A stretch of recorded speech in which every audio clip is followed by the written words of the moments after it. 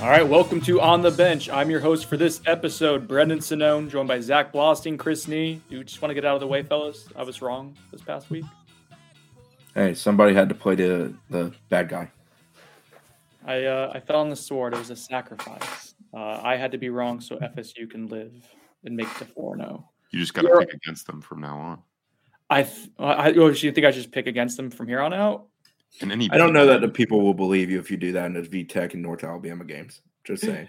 I did tell myself going into it, I was like, you know what? If they pull this off, I don't know if I can rightfully pick against them the rest of the regular season. So this was the one game that I thought Florida State had a chance to lose going into it. On paper, they were more likely to lose, and FSU found a way. They held on. They beat Clemson 31-24 in overtime. Silenced Death Valley.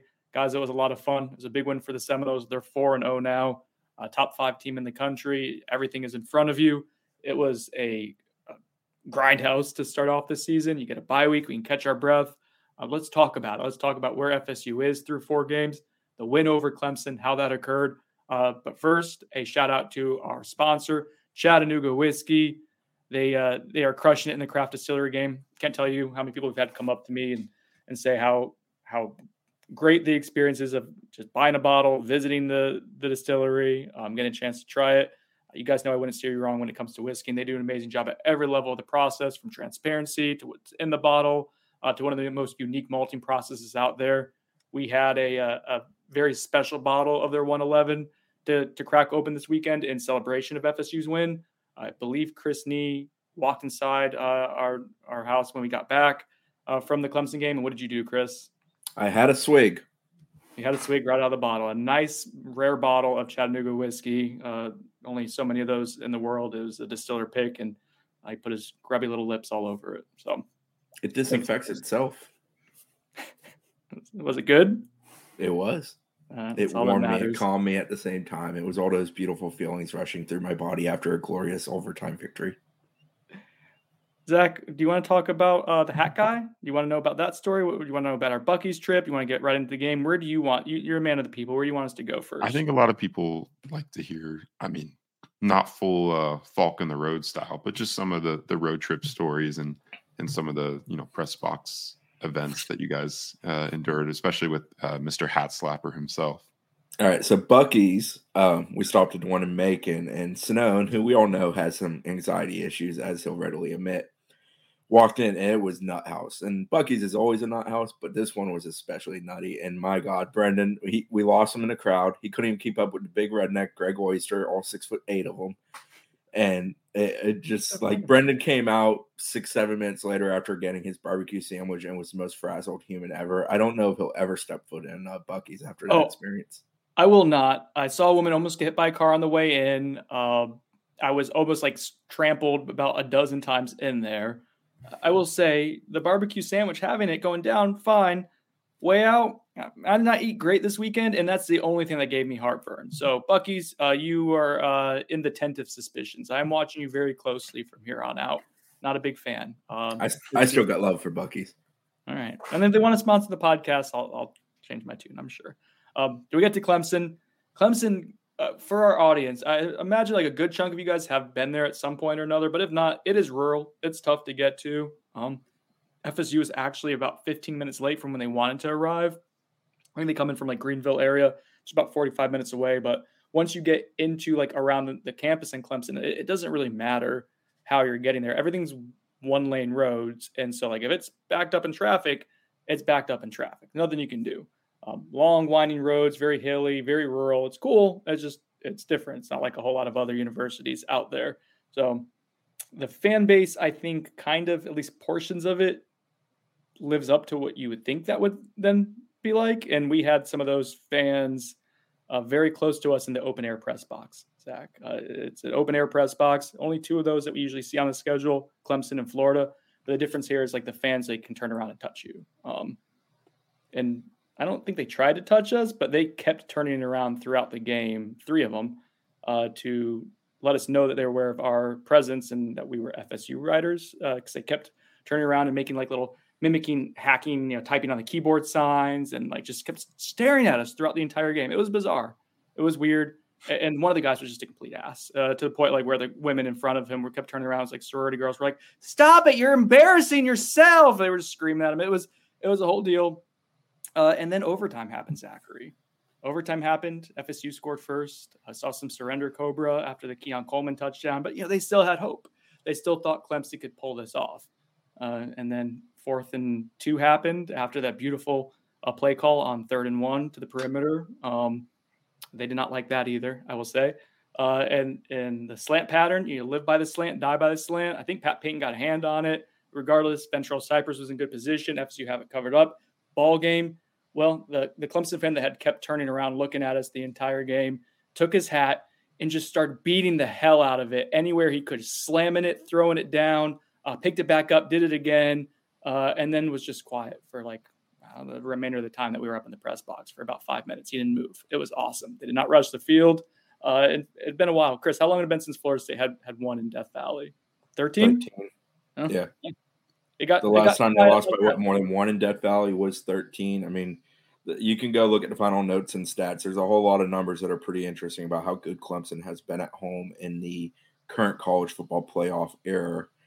And, FSU's the one that ended that for them. They had a 25-game ACC home winning streak. They had, I think, prior to South Carolina last year, it was like a 40-game overall home winning streak.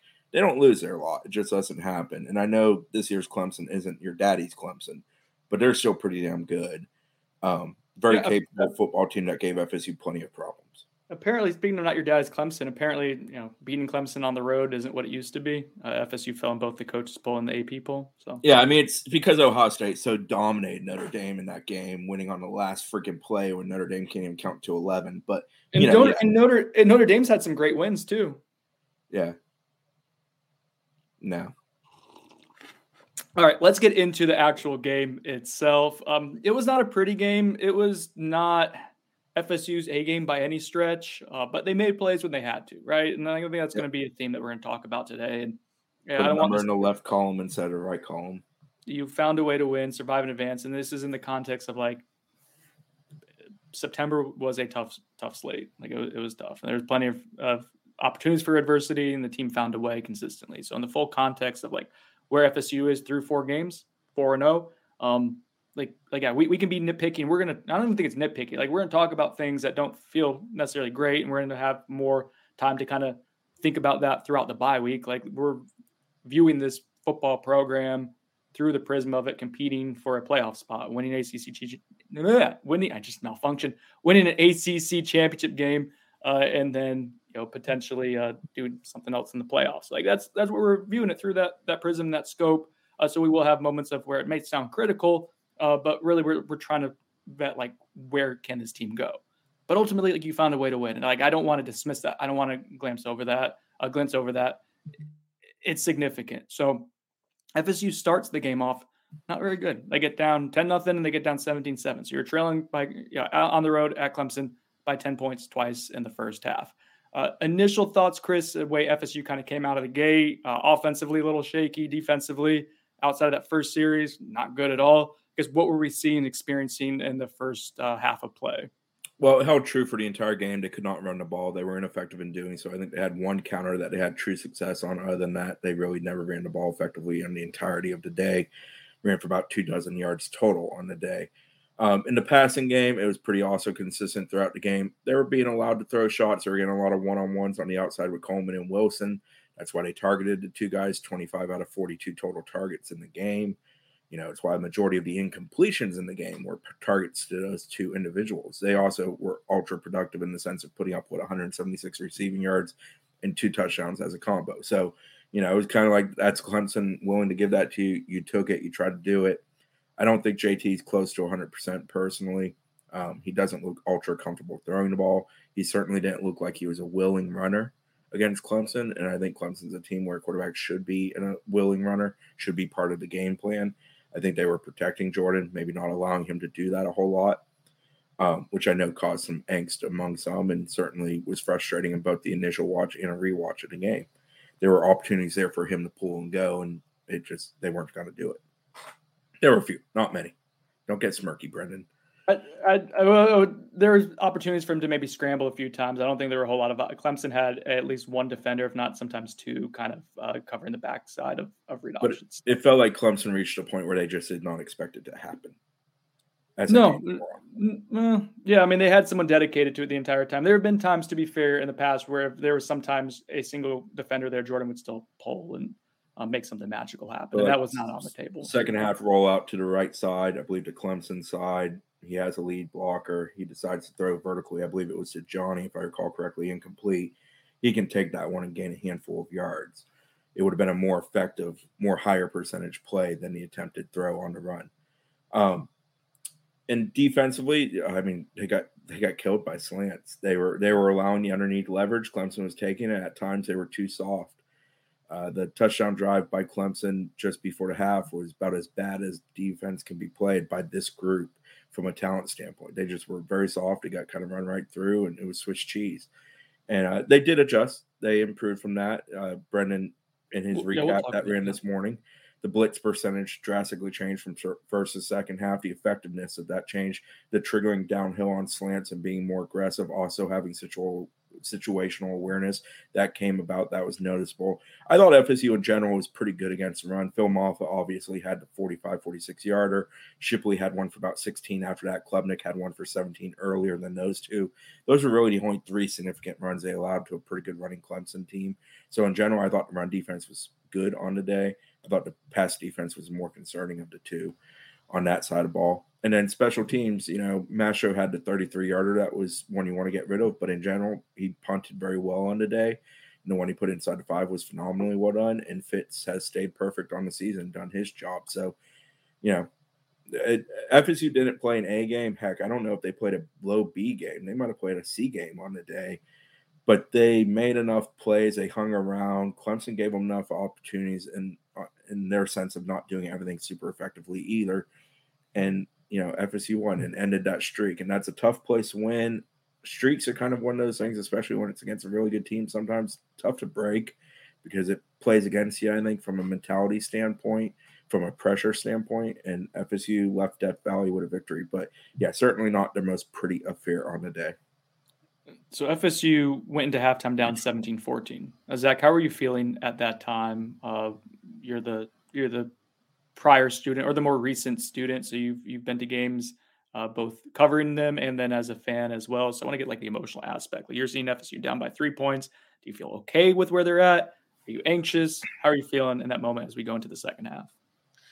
Well, I mean, honestly, that's probably the best I felt all throughout the first half. I think they finished the half pretty strong, right? They score towards the end there to make it a 3-point game.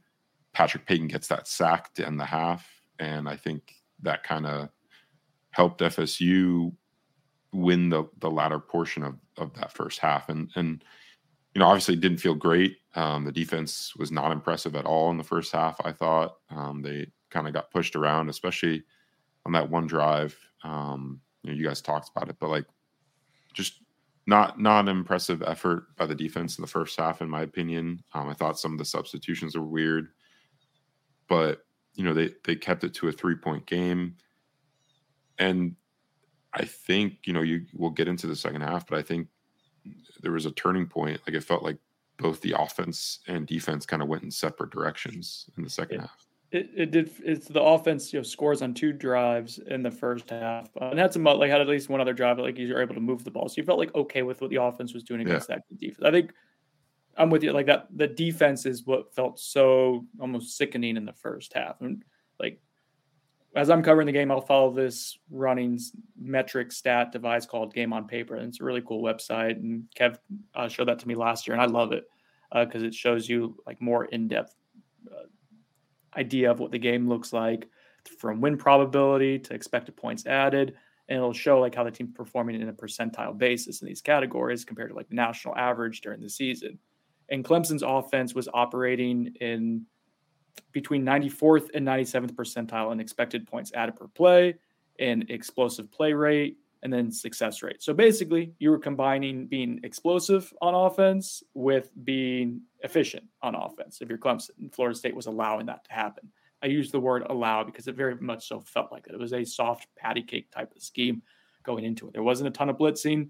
When you did blitz, it was like generally soft blitzing. You weren't attacking. And that was the thing we were talking about. Like we talked about this on the podcast last week, was that Cade Klubnik did not have a ton of like downfield throws, and he struggled even proportionately. Like all quarterbacks struggle under pressure compared to when they have a clean pocket, but even proportionately, he went from being a good quarterback, a well above average one when he had a clean pocket, to being well below average when he was pressured comparatively. And you didn't get in his face at all. You didn't force him to be uncomfortable. And so Clemson was able to do what it wanted to do. That third drive, scoring drive they had, I think it was the fourth drive of the game, where they got Byron Turner on a wheel pattern one-on-one, and then also was able to get some pretty nice chunk plays, including a touchdown on similar concepts they had run earlier in the game as well. It felt like Clemson was being able to do whatever it wanted, both schematically, personnel-wise, and Florida State didn't have many answers. So that takes us into the second half. Go ahead, Chris. So to add to the coverage discussion, A.Z. Thomas, Fentrell Cypress, those two were definitely picked on per PFF, and I agree with this based off watching it. A.Z. Thomas, 4 or 5 completions on him for 56 yards, 27 yards after the catch. He led the team, and from a percentage standpoint, for someone who was targeted that much, and for a yak standpoint after the play, he was super soft, especially on that touchdown drive on one of slants, and just got picked on. Greedy Vance had a bad moment. He got targeted twice, gave up 41 yards on both completions. You know, Fentrell was also bad on the day. I thought he was better in the second half than the first half, but 5 of 8 on targets on him for 43 yards, 14 yards after the catch. The longest he allowed was 12. So most of that was basically just allowing a completion, not a whole lot after, which you can live with, but you don't want to live with it as often as FSU lived with it on the day. And then, you know, Byron Turner, pass coverage, Chris Casher, Mario Edwards, flashbacks. Not comfortable with that. Chris, before the game, you had mentioned to someone in the press box like that you wanted to see a more aggressive game plan, and I think you uttered the words you'd be fine with the Todd Grantham angry blitzing. Yeah. I don't need it every down, but Klubnik is not a great under pressure passer, and yes, he's capable with his legs, but he's nowhere near the athlete that picked on FSU in week 1 or week 3 with their legs. I was here for amping up the numbers, allowing man coverage, especially with Antonio Williams unavailable for Clemson. Mm-hmm. You know, let Bo Collins go try and beat you. Let Browningstool, tight end, you know, let him try to beat you. They don't have, other than Shipley, they don't have a guy offensively who I feel like can individually beat you consistently over a game. So, play with the getting numbers game and be more aggressive going forward. And I felt like FSU did that in the second half. But in the first half, it wasn't even so much the aggressiveness that was disappointing. It was the coverage was soft. They didn't really adjust very well. And, they allowed drives to sustain. And that's been kind of a poison thing for FSU through 4 games.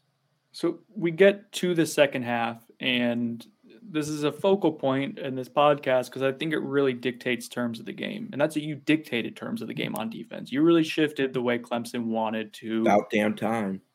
And here's the thing, like for context, like I think part of it, and I would love to, hopefully this week we get to talk to Adam Fuller, but I think part of it is like the defense likes to not show a ton in the first half and try to kind of not survive, but like you're okay conceding some stuff, and then you can kind of start really unfolding like with your game plan in the second half. Like I think that's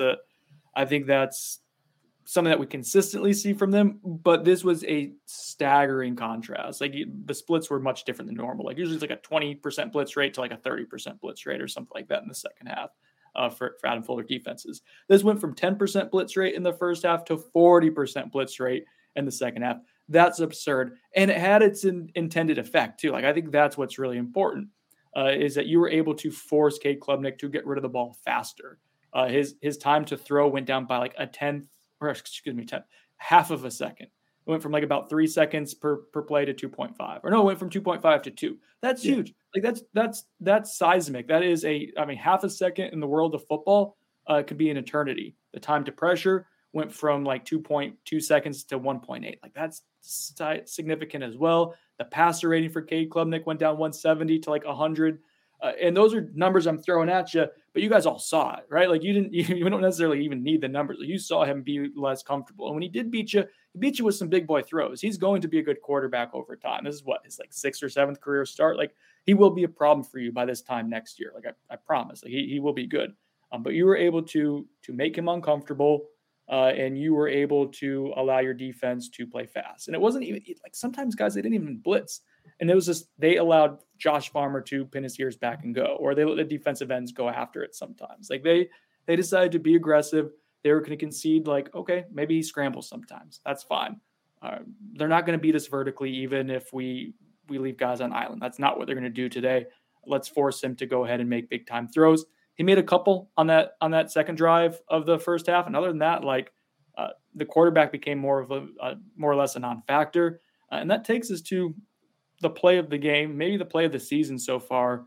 And that is the Kalen DeLoach sack, forced fumble, and then the fumble recovery for 56 yards, which, by the way, like Braden Fisk, it wasn't intentional, but he looked like a big European basketball player doing like a little quick pass, like Arvydas Sabonis getting in the paint and then just throwing it behind his shoulders as someone cutting in. He was a little touch pass to Kalen DeLoach. What do we got, Zach? Bayer Sonone, sponsored by the Turner Group. Yeah. Braden Fisk scores if he picks up that fumble. No, probably not. It worked out well it's that it Sonone, got guys. DeLoach. Oh, Sonone. It's a Sonone. You're right. Sorry, Sonone. Colin. Yeah. I'm buying it. What? He practices every day for that moment. Think about it. Norvell races. The race. What such a good story. But hey, Kalen DeLoach being the guy who got the... Yeah, he deserved it. Yeah, I mean, this dude has been through it. Frankly, like I think there was a point in time where he was contemplating whether he was going to fit in this program. He'd gotten benched and was not playing for the coach who recruited him. But he stayed. He toughed it out. And he gets that moment. Zach, what's going on in your mind as you're seeing that play developing on TV? Because it felt in person, man, it felt like it took an eternity for him to get there from about 15 yards away. Yeah, I could not believe that they didn't pick it up. It felt like you said, like it felt like it was the most long-winded blitz I've ever seen. Like he was coming from like the opposite side of the field. It was nuts. I mean, I couldn't believe that not only did he, he had perfect placement on the hit, right? Like it knocked the ball right out of his hand, but that bounce, we've seen a lot of bounces not go Florida State's way over the past however many years. And when it counted most, it did. And it was just awesome that Kalen got to make the play and then got to capitalize on it with that long touchdown return. And it kept Florida State in the game, man. Like if you don't score that touchdown, are we talking about a FSU win here? Like the offense couldn't get anything going in the second half. They absolutely needed that. And it was just such a monumental play.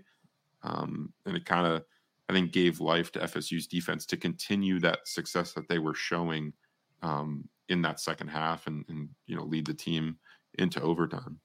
It felt like a seismic moment. I think I leaned into maybe to play prior, even maybe before that snap of like, Clemson's got a chance to really distance himself in this game and make it where it's really going to be difficult for FSU to come back, barring the offense just hitting high-octane big plays. And in a game where FSU, I think they finished with like 15 hurries, 6 hits, 3 sacks. So they pressured a good bit. But there were a lot of instances of getting near Klubnik, him getting rid of it, and it not happening. Watching DeLoach come, and it felt like it took a solid 3 seconds. It felt like, man, he's going to be so close, but this ball's going to get out of there. And then as he hit him, and he didn't just hit him, he went through him. And you're watching it develop, and you're like, man, football's a wild game. Like, it so felt like a play prior, like that thing was slipping through FSU's hands and going away. And all of a sudden, everybody's rejuvenated. The entire sideline's back into it. The fan base in the stands, which was very good from an FSU standpoint, they're going ape shit. I mean, it was awesome. It was one of those moments where you're like, big games, big moments. That's it. That Keon Coleman later in the game, those are those moments. You only get so many of them. You only get so many opportunities. And if you cash them in, while you win football games. And FSU's 4-0 because Kalen DeLoach made that play. And I don't know if they're 4-0 if he doesn't make that play. Plain and simple. I think the win probability rate went from like 70% in Clemson's favor to 70% in FSU's favor on that one play. Like those are the plays that change games and maybe change seasons. I just realized they've had defensive touchdowns, the last 2 times they've been to Clemson? The Jermaine Johnson Yeah, strip Jermaine sack. had the last fumble return for a touchdown was Jermaine Johnson in Clemson. Wow. Obviously, earlier this season, you have Jerian getting one directly in the Yep. chest that he returned for a touchdown. So FSU's had 2 in that regard this season, which is good. All in all, I thought FSU's defense played a good overall game. Yeah. There were excruciating moments, especially in the first half, but I thought pressure was good, as I just referenced. They had about 15 pressures on the day, hurries. Hit them plenty, sacked them a few times. Again, as I said earlier, I feel like they did a fairly good job against the running game with a team with very good backs, especially in Shipley. I thought they did a phenomenal job with Shipley, who I think is a hell of a football player. Maffa had the one big one he broke, and we can go back and dissect that, and FSU could have done a better job, but it's one run at the end of the day. The thing that I liked about the defense is I felt like they kind of just played with a little more fire in their belly as that game wore on. I think plays like the Loaches obviously feed into that. Being aggressive feeds into that. But they just kind of they brought it consistently, and they made big plays when they had to down the stretch. Yeah, they can be such a better unit than they've been through 4 games. We all know that. The D-line can perform at a much higher level than I would say it has through 4 games on this season. But we saw flashes of Patrick Payton being better than I think he had been in any game this season. Jared Verse didn't have a sack again, and I know people are going to keep banging on that drum of no sacks with him. He was excellent in this football game. He played a really, really good football game. I thought Braden Fisk turned in the best performance he has this season. I thought the linebackers played really well too on the team. The trenches brought it. Bethune and Deloach, I thought both played a very good game. Some of the stuff with defense, and not to veer away from the game too much, but at some point, I think the substitution pattern has to get itself figured out. I was literally going to ask you Stick with dudes that are doing a good job. Quit rotating the guys, get them experience when you're playing Clemson in Death Valley in a tight game. Just don't do it. I think the biggest thing with the substitutions is, why are you substituting entire backup rotations on the D-line together? Why not just I think the goal is to and I agree with you, Zach, to some degree. I think the goal ultimately is to have the team fresher in the fourth quarter and give them opportunity. That makes sense. But sometimes you just got to power through it. But your guys are conditioned enough to get through that. Yes, I agree with you. And 4 games into a season, one would hope they are. And your depth is still pretty good on that side of the ball as far as guys not being banged up. 4 games into a season, you need to know who is your A team that can go out there and either get you the moment you need to get because you're trying to win this game, or put the game away for you. Once the game's put away and you're comfortably in position, then sure, feel free to empty the bench. But I've been aggravated by the substitution pattern in all 4 games. I was especially aggravated in Chestnut Hill, and there were moments again on Saturday where I felt like we did a disservice to ourselves as a football team by going about some. It felt like on that drive where Clemson went up 17 or got 17 points on the board. It felt like 17-7. Yeah, it felt like FSU gave them that drive because of the substitutions they made. They had Byron Turner and Gilbert Edmond in at the same time for most of that drive, and it just didn't make a lot of sense to me. I understand the D tackle rotation is deep, and you feel comfortable about rotating those guys in. So I'm not super worried about that. But it's more so you gotta be able to stop that. That's not a good time to substitute both of your backup DNs, where you feel really great about your starting rotation at that position and a lot less great about the guys behind them. And I understand that you're trying to save reps towards the end of the game for those guys that you feel really good about, but it just didn't make a lot of sense to me, because against Boston College, like you said, Chris, it felt like they did some of that, and it led to a lot of Boston College's success on offense. That and combined they did with it turnovers. again. Yeah, they did it again against Clemson with the same result. And this is not something that's new. We've seen this in past years with Adam Fuller's defenses. I don't understand why they can't just do more of a spot substitution, especially at the end, because I'm not a huge fan of when you're digging into the depth of that position right now, especially against an opponent like Clemson. Yeah. Well, the drive when Clemson is working, they're backed up in their own end zone. They get a first down, they end up having to punt, and then FSU has to. And then I think that's when around the weird some of the weird special team stuff kind of started and manifested itself in that range. But that drive starts, if I'm not mistaken, with Omar Graham out there. Mm-hmm. And listen, I don't have an issue with you wanting to work Omar Graham into a game for a couple series, but in that moment, when you have a chance for like a safety or to get them off the field backed up, and if they punt it and you get the ball at your 50, your chances of scoring go up exponentially because you have a short field. Like, and I don't want to single out one player. I guess that's what I'm doing. That's not my intent. I'm just more like, why aren't you going with your like maximum players in that exact moment? And then you listen, if they get a first down or two, and then you sub in later and like you figure it out. But like, there's times where like you have to put premium players in the game, and I think they have a script that they follow. Again, this will be another good thing to ask Adam about this week, hopefully. But like, yeah, are there some substitutions you would like back? I would imagine so. Yeah, I mean, you have Bethune-Deloach and then you have Lundy, but you're putting your 4 guy out there. And I understand you want him to develop, and this program is very much about development. It's been a good aspect of this program under the guidance of the current crew. Right. But I feel like there's plenty of games on the schedule where you can go about that development. I don't know if Death Valley in certain positions where you're about to go down 10 is that moment. That's all I'm gonna. That's how I'll wrap up that. I think that's fair. I don't think what we're saying is unreasonable. It might come off as nitpicky, but like this is a team with championship aspirations. You're a top 5 program right now. Like we are viewing it through that prism. That's the kind of stuff I'm talking about. Before we kind of talk about what shifts at the end of the game and overtime, Zach, I'm going to throw this to you real quick. It's in the private chat. If you need to look at it, let them know who this segment is sponsored by. This segment of On the Bench is brought to you by Football Coach College Dynasty with a 95% positive rating on Steam. Steam! College Dynasty is the ultimate college football management game for PC.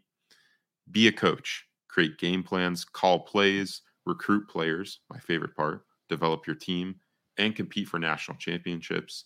It features everything you love about college football right now, including conference realignment, school boosters, official visits for recruits, the transfer portal, and even NIL. Football Coach College Dynasty is available on Steam right now for $11.99.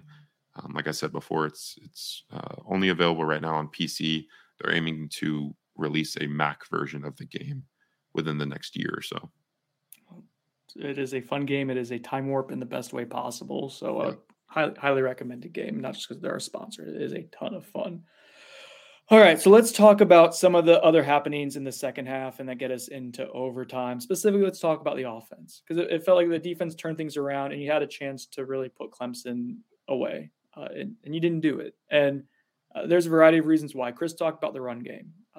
It is problematic at this point. Like it is, I was wrong. 2 weeks ago against Southern Miss and it didn't look great. I'm like, oh, they found a way to do it. I wasn't panicking. Now I'm at the point, and I know it's a good Clemson defense and they start stacking the box. But you had 22 rushing yards. I think 31 is what it was with sack adjusted numbers. It's not good enough. FSU's yard per carry before contact average was -1 yards against Clemson. Well, that's sinking. That means you were on average getting hit a yard behind the line of scrimmage. And I know it's not sustainable to win football at a high level. Folks are, last week it felt like Benson was taking the brunt of the blame. This week it feels like the O-line's taking the brunt of the blame. I think the reality is it's all parties involved. Our running back track's great. No, not always. Is the O-line blocking very well? No. There's guys that are struggling. Jeremiah Byers had a miserable day. And yeah, I'm the fan club president. I'll own that. He had an awful day. He got benched for all intents and purposes. Darius Washington came in, man of many hats, and did a very serviceable job down the stretch and helped FSU. Now, O-line, in the conversation of the O-line, I think it's fair to say they've been pretty damn good at pass blocking this year. Yeah. I think they've been better at that than they were a season ago. They've been far worse at run blocking. It's so weird to me. I don't know. I think it still will. Like, we watch them do it a hell of a lot in practice. And practice isn't, full bore, everybody trying to kill each other like a game is. So it's a little tougher to judge running game versus passing game in the sense of can they get it done? But, like, it doesn't look discombobulated like a mess in practice by any stretch. And in games, it does. A lot of bodies in the wrong place. A lot of guys not getting to where they need to get to as far as spot. Guys not, basically putting hat on the right guy as far as the blocking scheme of it. And then running backs chopping steps, taking weird paths, looking uncomfortable to hit a hole, looking to lack confidence that a hole is going to develop for them to hit. And like running full bore towards that hole, almost waiting for it to develop. And well, if it doesn't, you're going to get sucked down for a loss instead of maybe surging forward and breaking something. It's a mess. At some point, it's got to find a rhythm. It's got to find, more to it. FSU needs to be on the field for more offensive plays than they have been the last 2 weeks. They've kind of had a keep away situation for them. Trey Benson's leading the running back room, leading all guys rushing the ball with 10 rushes per game. So that's great if you're rushing for a clip of 8 per rush, but there's no rhythm being created. And Benson's a rhythm runner too. I think that's it. And real quick, I thought we saw some good signs from Trey Benson. I thought he ran hard when he had some windows and there weren't a ton of them, but I thought he ran excellent screenplay too by him. Yep, he was breaking tackles and finishing runs. And okay, that's progress. Zach, you were going to say something. What the dichotomy of the pass blocking, run blocking is weird to you? Yeah, it just felt like it was going to be opposite this season. I thought they were going to struggle with pass blocking and their strength would be run blocking. It felt like, especially with the offensive line transfers they brought in, like a Casey Roddick, Keandre Jones, I thought those two guys would be much better run blockers than pass blockers. And maybe they are. Just it feels the offense as a whole feels weird. And I know we're going to get into that, but the run game, that's just been a staple of Mike Norvell's offenses forever. Not even just at Florida State. We've documented, his run game at Memphis was awesome. So it just doesn't make a whole lot of sense to me.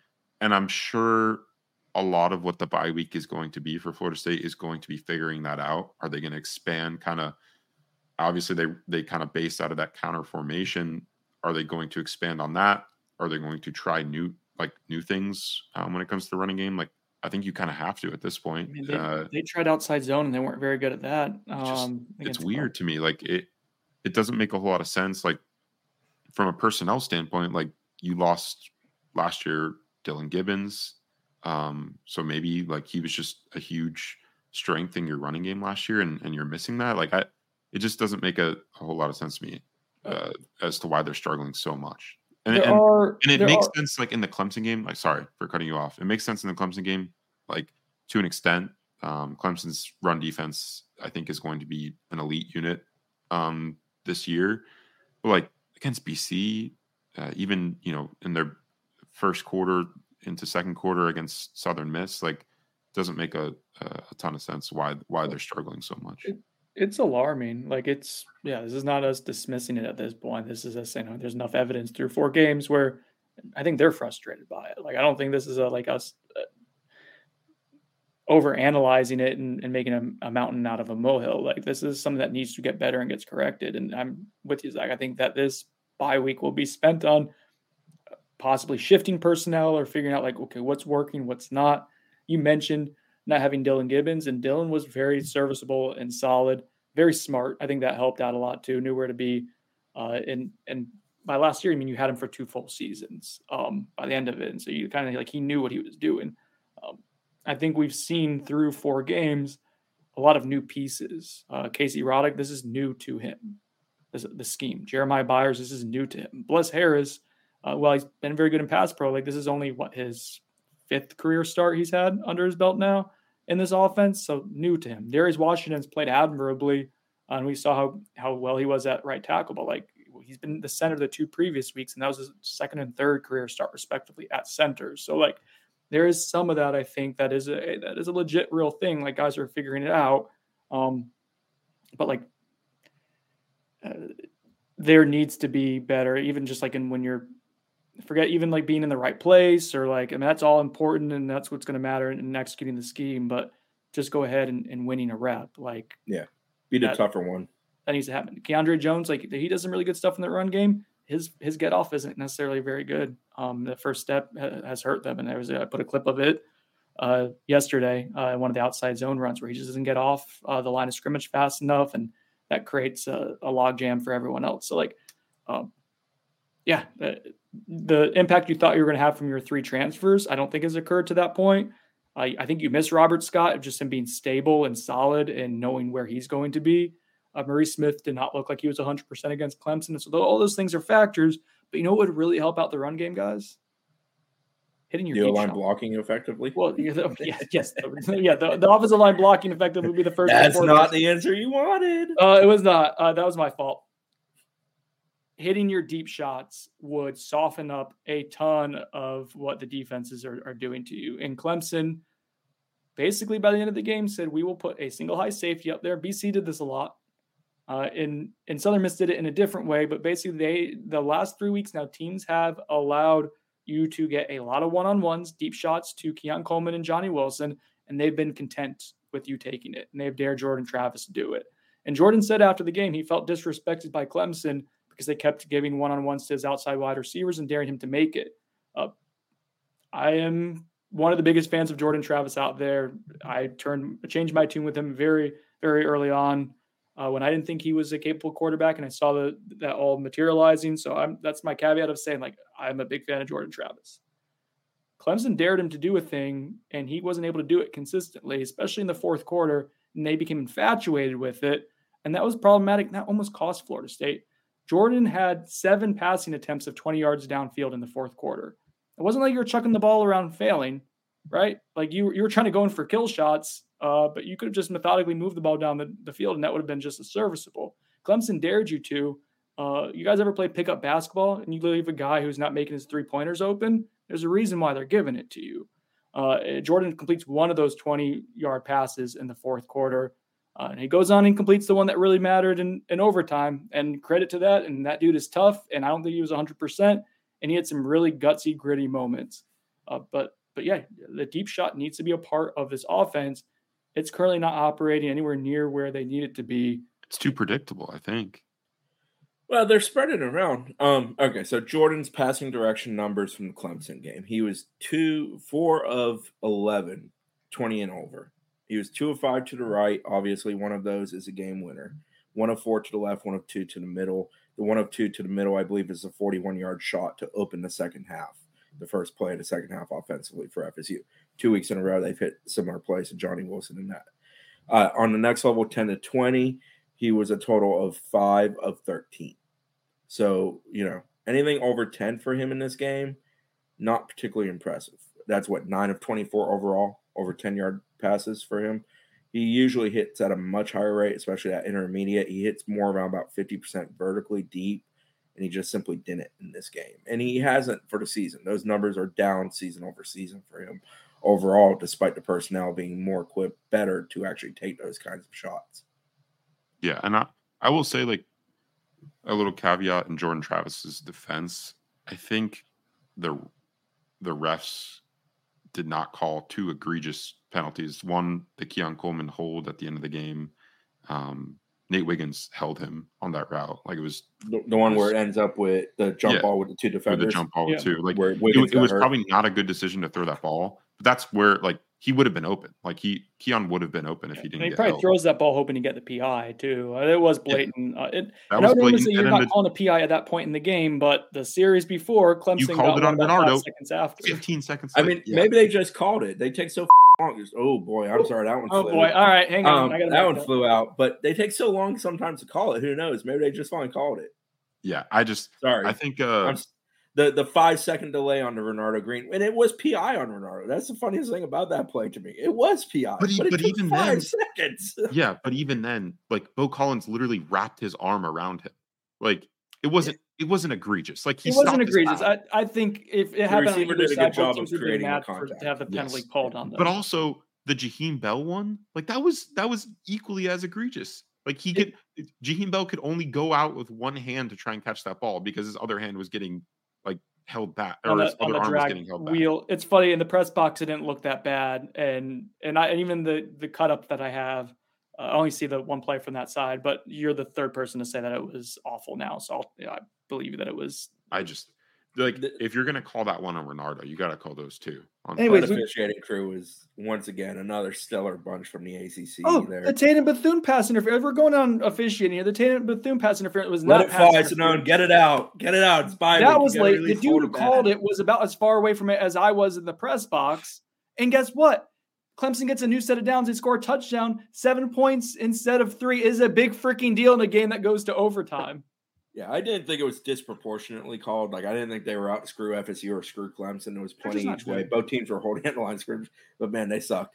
And the delay on that PI was just like, are you trying to get a segment of the fans in the stands to come down here and try to, like, attempt something they shouldn't attempt on you? I mean, come on. If you see it, throw it. It's not a difficult task. It's what you're paid to do. You're a professional, supposedly. My man with a hat would have come down if they didn't call it, though.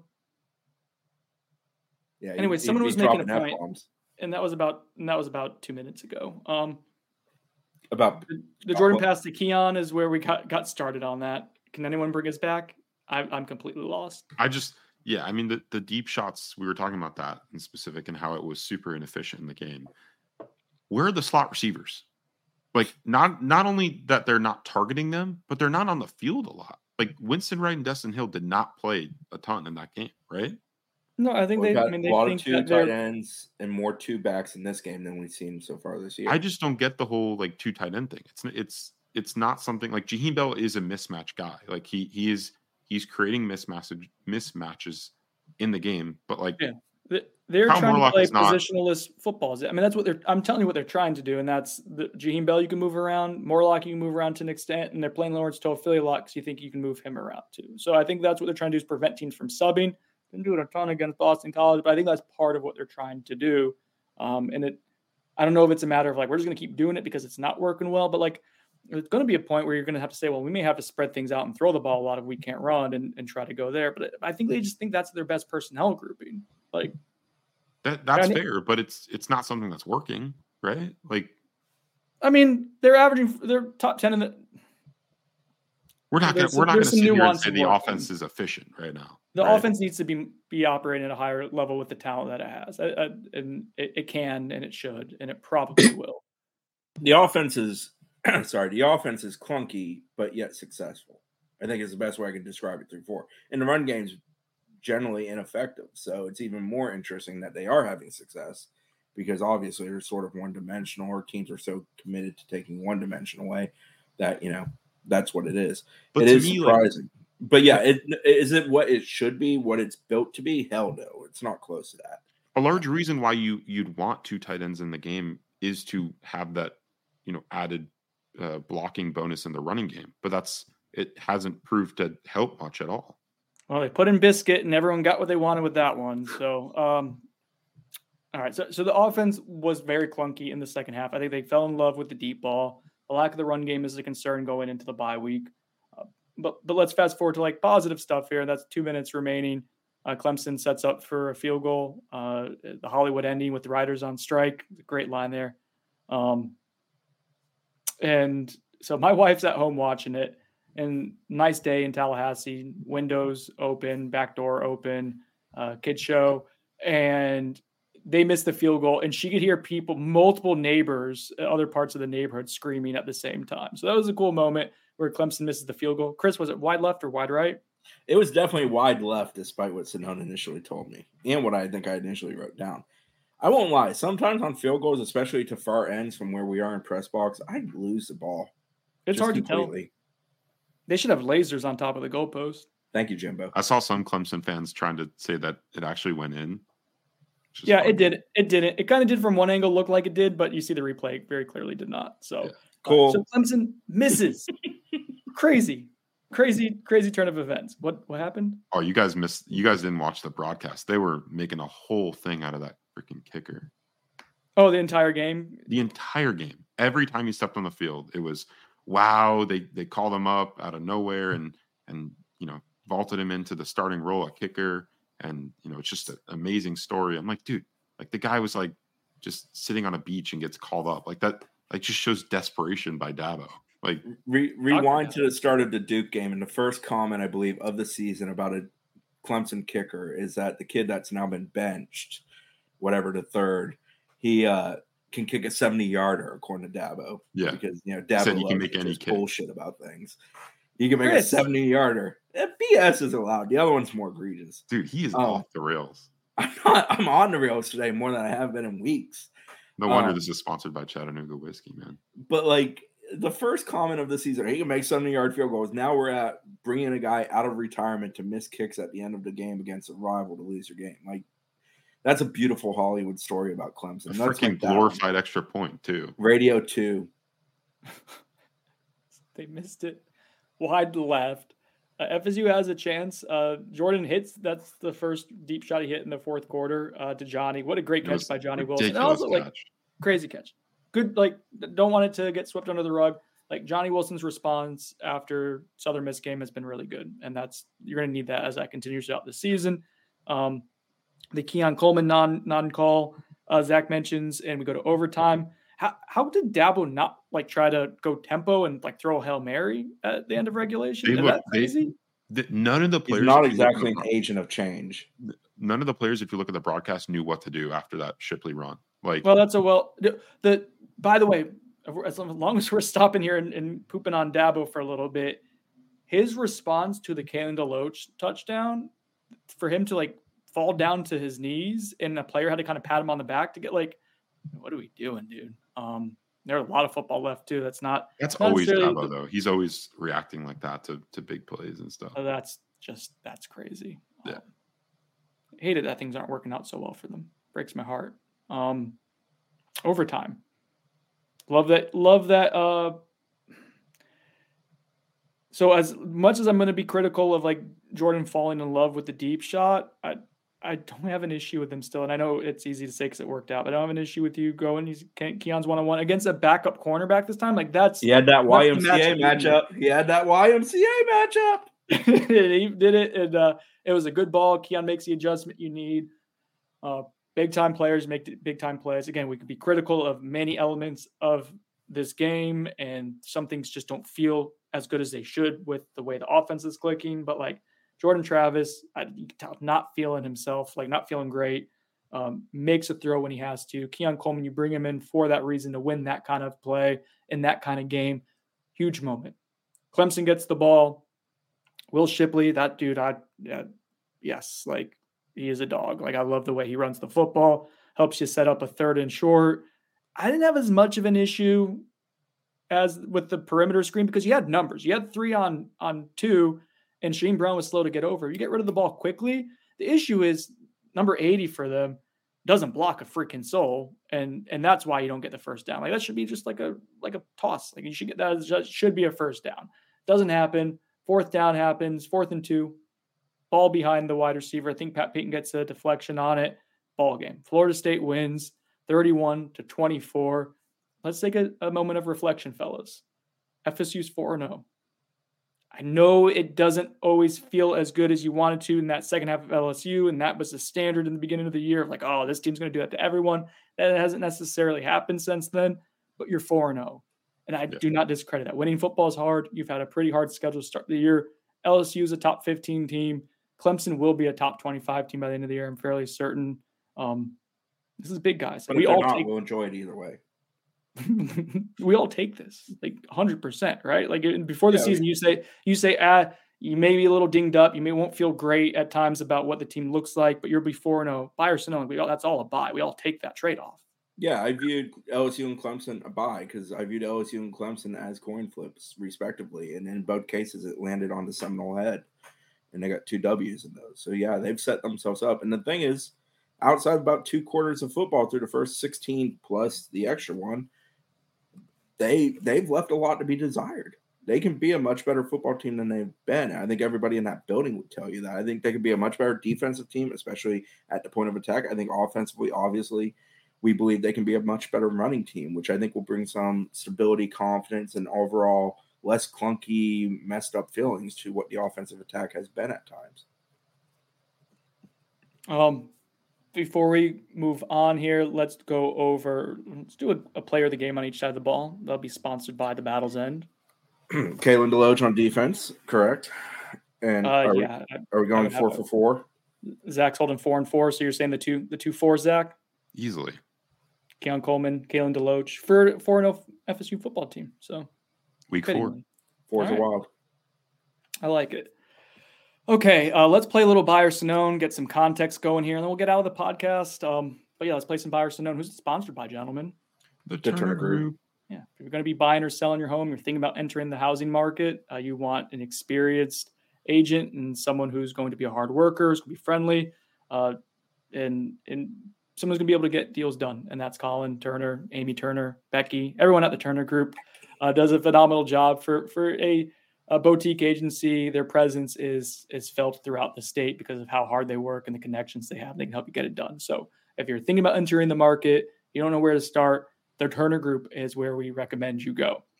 Buy or Sonone, guys, sponsored by The Turner The Group. Turner Group. Jared Verse is making a major impact on the defense this season, despite not having a sack through 4 games. I will buy. I think he's played progressively better with each game.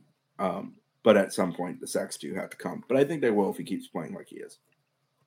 Buy. I think a huge knock on, or not, I wouldn't say huge, but one of the biggest knocks on Jared Verse's game last season was his, inability to help a ton in run defense. And I felt like that's kind of been a strength for him, especially the past 2 games. Against Clemson, he had a super high grade on PFF when it came to his run defense grade. And we saw multiple times him, get out on the perimeter and stop, a big play from happening just via his athleticism and play awareness. So, yeah, I think Verse is going to be fine. If he continues to play the way he is, I think the sacks are going to come.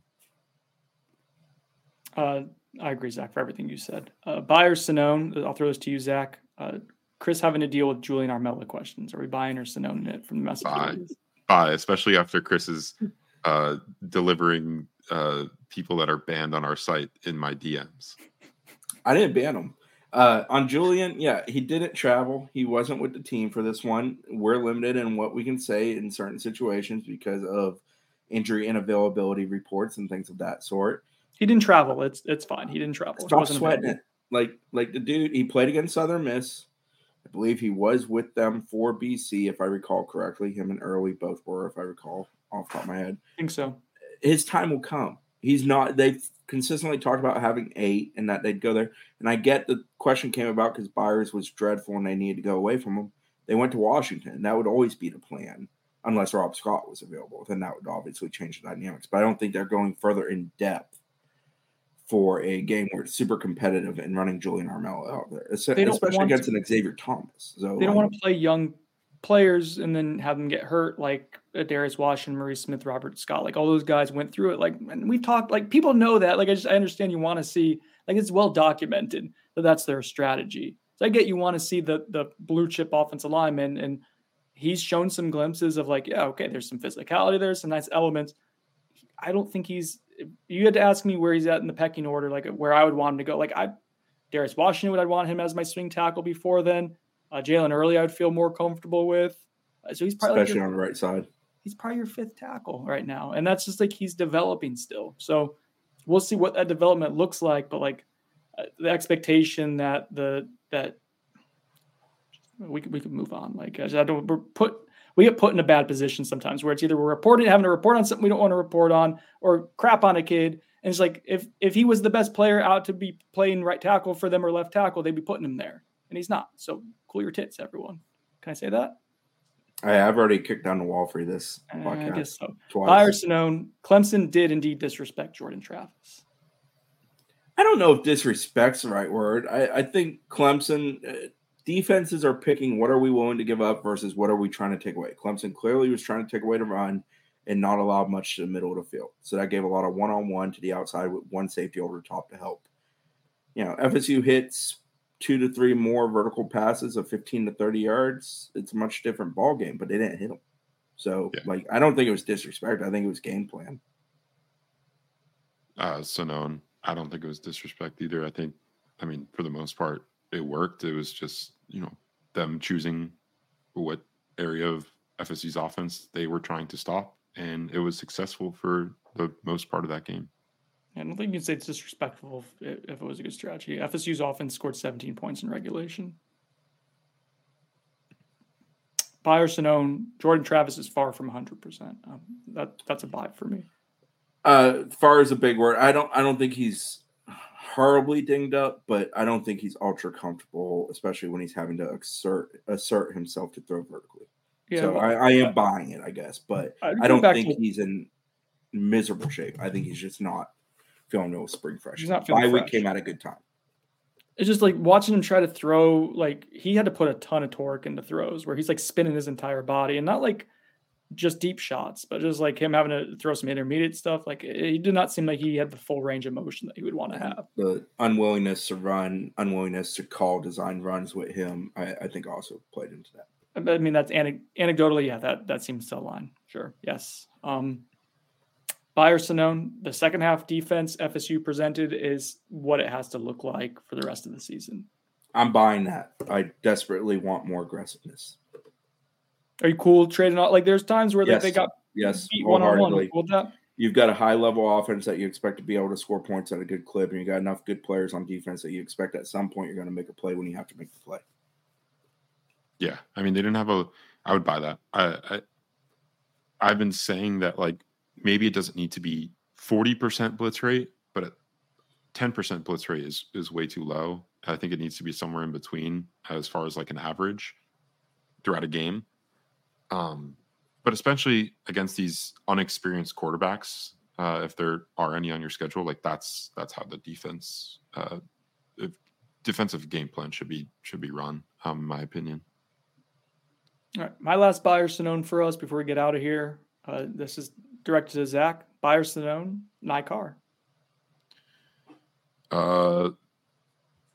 In what sense? Just talk about him, please, and what happened and what's happening. Nikar decommitted from Georgia. He's a 4-star wide receiver at Colquitt County High School. That high school sounds familiar. That's where Landon Thomas goes. He's FSU's 5-star tight end commit. They're close friends as well as teammates, and Carr is considering FSU now that he's opened up his recruitment. I wouldn't consider Florida State like a leader for him, now that he's opened things up. They're definitely in the mix. Dane Draper reported yesterday that Carr has scheduled a visit to Florida State for one of their home games this upcoming season. You can read that full report on Noles247.com. But yeah, I think FSU is one of 3 or 4 schools in the mix. I think Miami is probably the school that has the most buzz right now with him. I think they've been kind of pushing behind the scenes a lot with Carr, and I think he's showing them a good amount of reciprocal interest. Florida State, I think it's important to note, is still after 3 other flip targets at the wide receiver position, and they have 4 receivers committed to them in the 2024 class already. So they're a little tight on numbers. They want to add probably one more. Obviously, if it's an elite guy like Jeremiah Smith, Cam Coleman, or JoJo Trader, they'll probably work things out with numbers. But that's the situation right now. So I would expect Nikar to be on FSU's campus at least one more time this season. I wouldn't be surprised if he showed up other times. I think he'll probably get to Miami as well as Auburn and even Colorado this season. All right, I was in another window. Another dimension? We're in another dimension. Zach, listen to me here. Hear me out. Do you ever think when you're driving and you're like, wow, how did I get to this lane? Or this, do you think maybe you died while you were driving? You're now in another timeline, your consciousness kind of moved over? I've never had that thought, but I have had the thought of what have I been doing the last hour? How am I here right now? You were dead. That's exactly what's happening. I haven't had that. This came up between Tifton and Valdosta and dropping Greg. That makes sense. I mean, that Brendan's describing this, and I don't think me and Greg were ultra receptive to it. To just be honest, 1, we both knew we were still alive, and 2, we were just kind of worried that maybe he dropped some shrooms or something before we left my brother's place, and we didn't know. I'm just happy that we didn't. I heard Chris was sleeping a good amount. Sleeping? Not in the car. No, I was wide awake. I kept up with soccer, did the polls. We went to. When I called you, Brendan, you're like, "Oh, Chris just woke up." No, it's I think it was more it was a shot. I just finished soccer. Yeah. Yes, it was. That was an awesome didn't game. like how intense I was for 110 minutes. Dude, that was a crazy game. That finish. Yeah, you score with 2 seconds left. That's the latest goal I've ever seen in FSU soccer history. I presume it is. I don't know that it definitely is, but I'm going to go ahead and say yes, it is. This was him coming to life. Zach was following along. He had just a ton of stuff happening, a lot of stimulation in the car. Kid show. He had Sunday ticket, multiple NFL games going. We were playing on the radio. He was watching the soccer game as well, and then he was about to, all depressed, closing down the windows because soccer was about to lose, and he turned off the live stream. And then he goes, "Oh shoot!" And I'm like, "What?" While driving, a little bit alarming when someone starts screaming something. He's like, "They just scored." And I just closed out the soccer windows, and he just started opening back up everything again, and got the story posted. But it was he gave up on the soccer team. He Did he it lick quits his lips 7-7. while opening the There were tablet? 15 seconds left, and they had to go kick a corner. I'm like, game over. Is there anything else about the football program that we need to talk about right now? I would like to do a bi-week podcast. We'll see. I think they come out of the bye better than they were before the bye, which is a scary proposition when you're 4-0 and you have two of the better victories in the country.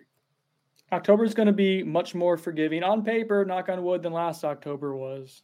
You have Virginia Tech, you have Syracuse, and you have Duke all at home. And then you go up to Wake Forest, and Wake doesn't look great. November will be interesting because Miami has a pulse. And then you got Florida at the end of it. So, but I think FSU will be favored in almost every single, if not every single one of these games remaining. You're 4-0. Again, I know our tone at times has been frustrated, but this is a 4-0 football team. And it's a flawed 4-0 team, but like you have that glimmer of what they can be based on that LSU second half. And like that is in the arsenal. They put it all together. It's a team that can legitimately compete for a national championship. So it's going to be a fun final 2/3 of the season. All right. Thank you to all of our sponsors. We appreciate your patronage. Please patronize our patrons and support the people who support us. Thanks to Zach Losty and Chris Nee for joining me. Everyone, thank you for listening. Been a fun ride so far this season. Keep chipping away and see what happens. We're on the bench. I'm Brendan Sinone. We'll talk to you guys later.